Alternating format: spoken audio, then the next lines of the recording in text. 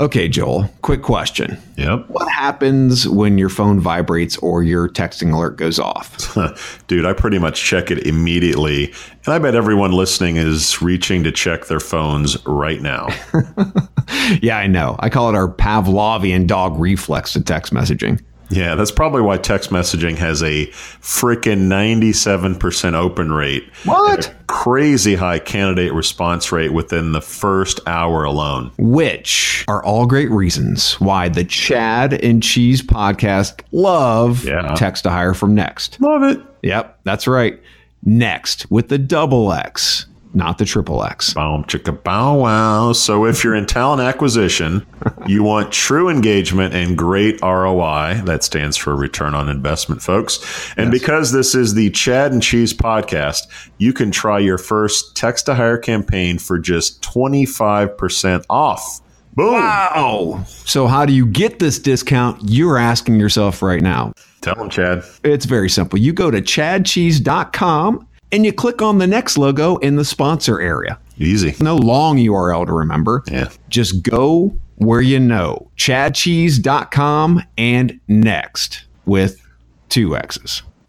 Hide your kids. Lock the doors. You're listening to HR's most dangerous podcast. Chad Sowash and Joel Cheeseman are here to punch the recruiting industry right where it hurts.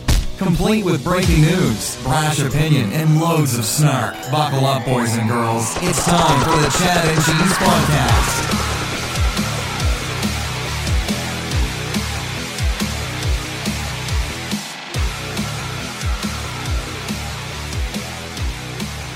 Hey guys, it's Joel Cheeseman of the Chad and Cheese Podcast. You know us well. Part of our series from Banff, The Gathering. We're here with Chris Kneeland, CEO of Cult Collective. No one listening to this knows who you are. So give us a 140 character about you and your agency and how you're different. That's interesting because me and my agency are two different things. So I'm a father of 3, a loving husband, and an all-around nice guy. We're gonna fact check that, by the way. My agency, yeah, exactly. She's around. My agency is what we call ourselves audience engagement experts. We subscribe to the idea that getting customers is not that hard. What you should be doing is trying to create cult-like followings, and that implies using a different belief system and certainly using different behaviors. Now, you presented here yesterday and you did a session today. You are a big fan of employees. Absolutely. Talk about that. Like, they are the center of your world and as a strategy and as a business. Talk about that. Well, there's 2 things. There's a truth, which is that the world's most beloved brands build that brand love from the inside out, and that begins with the staff. But there's also, I think, an egregious problem, which is that employees are largely abandoned by many corporations by being either commoditized and treated as, an HR commodity to be mitigated and, keep the people happy and throw them some donuts on Fridays. And the marketing team, who I think has the responsibility to be a proper steward over the employees, are distracted looking outside at customers and prospects. And therefore, I do believe that employees don't have the kind of leadership at their disposal that they should. When I have that slide, because that slide, being able to separate HR from marketing, and the big question is, okay, we're just talking to Douglas, and from our standpoint, being on the HR, being on the recruiting side, we see a whole fractured brand that has just emanated, probably because a symptom of the overall brand sucks. But there's actually employment brand people in HR. Why? How did this happen? I don't like the idea of employer branding. I think it should just be branding, and that you shouldn't have a different face to the outside world that you have in the inside world. And the problem is companies that are struggling realize, well, my brand isn't that inspiring, so I'm going to have to now fabricate and make up a whole new brand and a whole new personality to try to attract some talent. And with the best brands, and Douglas would have talked about Airbnb, they're not separate entities. It's just the Airbnb brand. There's no employer brand and consumer brand. Why aren't marketing and HR talking to each other? I really you should have seen his face when a couple of things. I think that HR professionals in many cases have a lot of insecurity. When they get into audience engagement stuff, there's glaring They don't go to school to learn this stuff. They don't go to conferences to learn this stuff. And so you don't want to lean into weaknesses typically. And marketing, I think, feels overwhelmed. Like they already have a pretty big to-do list. And so you're now asking me to do one more thing. And my point is your to-do list would actually get less if you started with the employees. All these other symptoms that you're focusing on would go away. Does marketing look down on HR? I kind of think most people look down on HR. Ouch. Well, all around nice guy. I love We it. just lost everybody. I love it. No, we didn't. Well, listen, the only person that's maybe more neutered at the C-suite table is the head of HR. Again, I think it's an inappropriate look down. I'm not saying I condone it. I just don't see HR people being the most persuasive, the best funded, the most politically adept. Like they're not navigating organizations most of the time. But until you find a cult brand, until you find an organization where they are, like, and even like a Facebook, like when Sheryl Sandberg, yeah, she's COO, but she's really head of people and culture as much as she is, technology and operations kind of stuff. So when brands get it spectacularly right, that executive is the right hand to the CEO. But rarely is it the CEO, and then it falls into the, well, whose job is this? And then we start making up titles like head of people or head of culture because neither HR or marketing lived up to the responsibility. Well, on the recruiting side, recruiting, trying to pull in new candidates, those individuals obviously could be using your brand, your product, your service. The Virgin Media case study where they showed that they lost $6 million because they had a horrible user experience for candidates and they weren't treating candidates like customers. They turned that and said, hey, let's try to keep that $6 million, and not to mention there's like a $7 million on top of that of individuals who are not using our product. Do you believe that from an HR standpoint, they do have power to be able to impact the bottom line, especially with all those people, but they just don't wield it? Yeah, 100%. And you also said something that made me realize there's a difference in my mind between employer branding and recruitment marketing. Mm-hmm. And I actually think if the marketing team should be using recruitment marketing as a way to improve the brand. Because if I saw what kind of people you were trying to get and what standards you were holding up, then I might think differently about your brand. If most marketing departments knew how many resumes were in the database that are marketing opportunities, they would be talking to HR. And that conversation doesn't happen in 100%. Organizations. Well, an organization spend, in some cases, hundreds of millions of dollars on recruitment advertising to pull in all these prospective customers as well. But again, marketing is like closing their eyes. They've got the blinders on to it. And at the same time, it's also, hey, even if you didn't get the job, how am I letting you down? Hey, I thank you for your submission. It's in the queue, but meanwhile, go check out our product. I mean, there's a whole ecosystem there. There's a coupon to check out our restaurant. Free tacos. That gets them lathered up about who you are, so that even if they don't get the job, they still don't say something negative about you. They should love you more even after getting declined.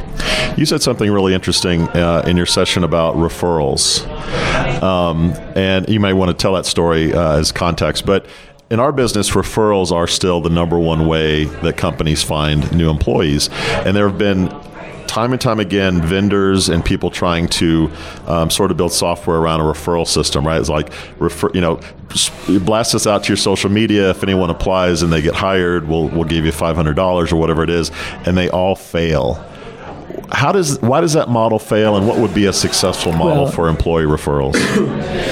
It's, again, we're trying to monetize something, believing that money is the reason that people do what they do. And if I really care about you, I want you to have an amazing job. If I really love my company, I want people to be able to come and experience it. And I think good HR research also shows that one of the biggest indicators of your affinity for your employer is, do you have a best friend at work? Like, it's just, you're spending 8 to 10 hours there. You want to like the people that you hang out with. So all the stars are aligned to say everybody wants to make sure that the great people are on this bus. Why taint it with, now let's start throwing money into the mix that would motivate me to bring somebody that's not an A player, or might motivate somebody that isn't perfectly, if I'm not getting incentivized to come in for an interview. It cheapens the whole thing. Greetings from Evergreen Podcasts. We're rolling out a listener survey, and we want to hear from you. The information in the survey will help us gather statistics and in turn make our shows more appealing to advertisers. I know most people don't like ads, But this is one of the only ways our shows make money and help keep their lights on. We promise it will only take a few minutes, but the impact on our podcasts will be tremendous. As a token of our appreciation, we'll randomly select one lucky participant each month to win an exclusive merchandise package from Evergreen Podcasts. Head to evergreenpodcast.com/listenersurvey to help a show and possibly get some free stuff for doing so. We can't thank you enough for the support. Now back to the show.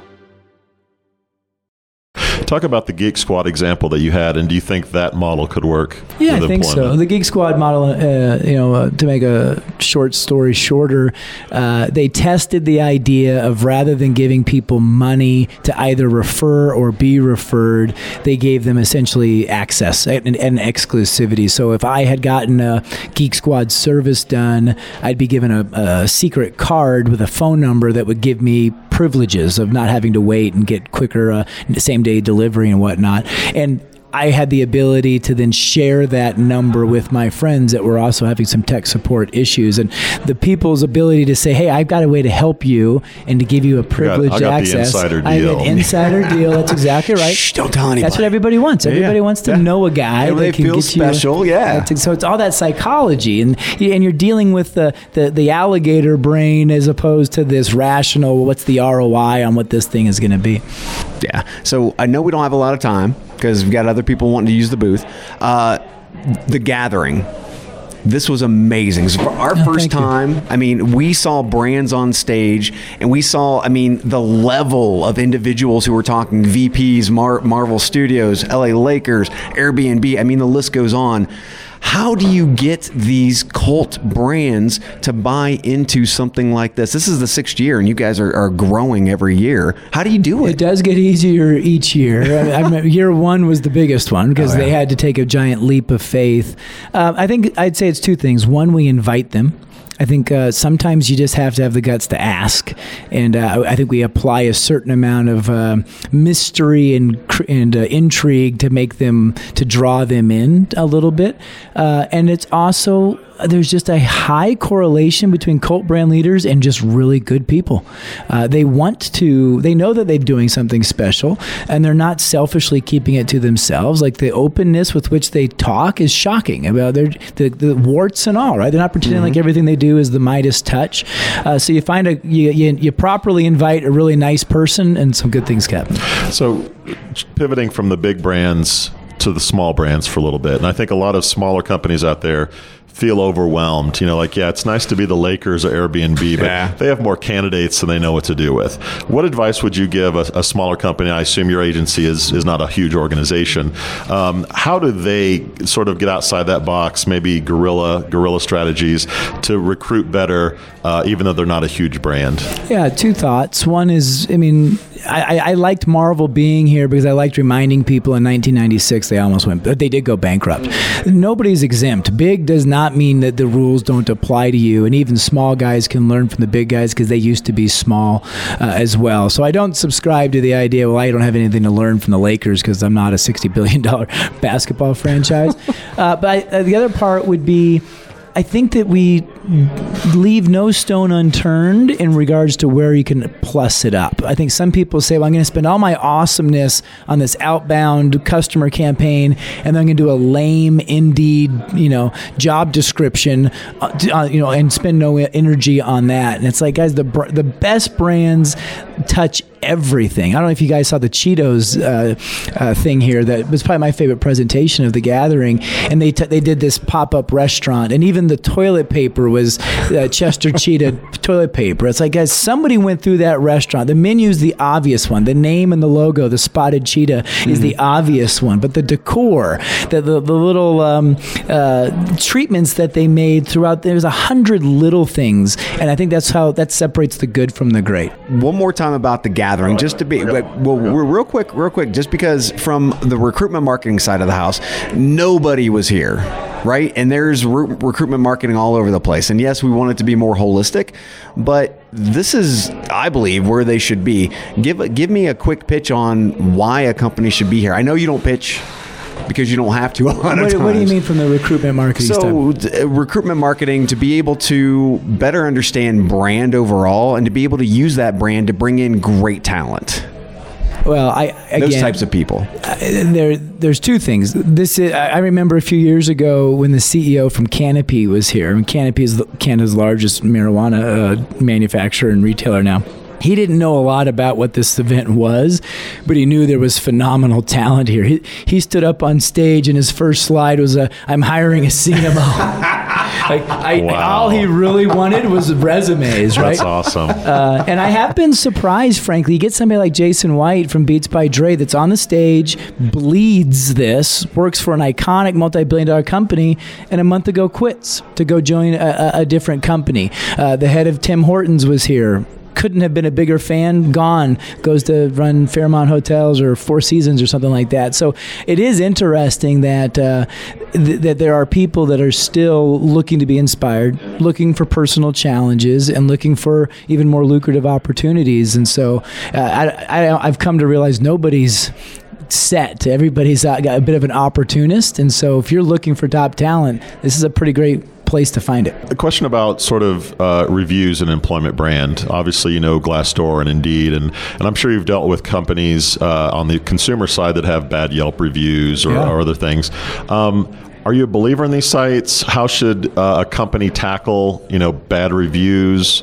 Is it just getting it right internally and fixing, the organ instead of... Glassdoor is a perfect example of, I'll go to a CMO, that's usually our client, and show them their Glassdoor ratings. And they're usually pretty bad. And they're like, yeah, that sucks. But they don't assume an ownership. They say, maybe you should go give that to HR, or maybe you should go give that to operations, or maybe you go give that to the CEO. But again, nobody takes those things as burning platforms to say this must change. The guy from T-Mobile was here telling the story that when they started, they were like they were the last in customer service, and customer service for wireless providers was last in 20 categories. Like they were the bottom of the bottom. Yeah. And they, as a leadership team, said this is going to change, and we went on this 3-year journey to change and become the best rated customer service. I've yet to see that with Glassdoor. Hey guys, nobody likes working here. We're a leaky bucket. The best talent's abandoning. Let's go become the top employer of choice. That's not a conversation I've been in 8 years. You think that's a discussion with marketing, HR, and upper level management, and not just, that's HR's problem? I don't think HR has the tools to solve it. I know they don't have the discretionary dollars that the marketing department has, and so I think it is an all play. So tell me a little bit about this Communo thing. So Communo started selfishly. It's I liked listening to Hootsuite because Hootsuite, much like Slack, was built for themselves, and then they realized, hey, we've got something. So Ryan and I love helping brands become cult-like, but when we're being honest about our own personality profiles, we don't love managing people. We didn't get into this business because we wanted huge staffs. We got in this business because we wanted to make a big difference. Unfortunately, there's a correlation between how big you are and how much impact that you can make. So we knew we needed a lot of people. Mm-hmm. So we birthed Cult Collective, and Cult was our provocative point of view about branding, and Collective was the operating model. We used Hollywood as our muse when the big studios collapsed, and then Imagine Entertainment had 24 employees, and that blew our minds because they're making the biggest blockbusters in the world, Ron Howard's group. But they didn't need craft services on staff. They didn't need location scouting or costume design. They just built an ecosystem of preferred providers. So we did that, and it grew really large. About 70 businesses started becoming Cult's ecosystem. And we said, the problem here is that this company doesn't know that company. They only know Cult. So we took Cult out of the middle. We just became a user and put Communo in and said, okay, now all these 70 businesses can interact with each other through the app. And then we put some staff on it, and Ryan kind of dedicated his time. So he kind of left Cult to go run Communo. And now there's almost 400 businesses that are able to say, I either need staff augmentation or I need help with business development. I need some sales. I don't have enough work. Those are the two biggest things that usually sink an entrepreneur. So it's just a way of using the metaphor of a commune. Everybody brings something, and together somebody grow the tomatoes, somebody make the marinara sauce, somebody wash the dishes, and now we've all had a nice meal. And so that's what Communo is all about. Well, aside from Communo, for our listeners that want to learn more about you, where should they go? Me personally, is it probably my LinkedIn profiles where I most actively maintain my points of view, or just cultideas.com. So that's Chris, common spelling, and then Kneeland, Kneeland. Yes, sir. And the new book, real quick. Yep. The new book, Fix. Well, yeah, it's I'm sad you say it's been out 5 years. Oh, is it really? How come I didn't get one yet? It's yet to take over the world. It doesn't get to Indiana for a while. Ride the wave, Chris. It's the new book. The book Fix is really just an espousing of the principles that cult brands do. Mm-hmm. One chapter is completely dedicated to building the brand from the inside out, and there's just lots of examples of how businesses have prioritized employee engagement and their pursuit of greatness. Awesome. Thanks, man. Excellent. Cool. Thanks, guys.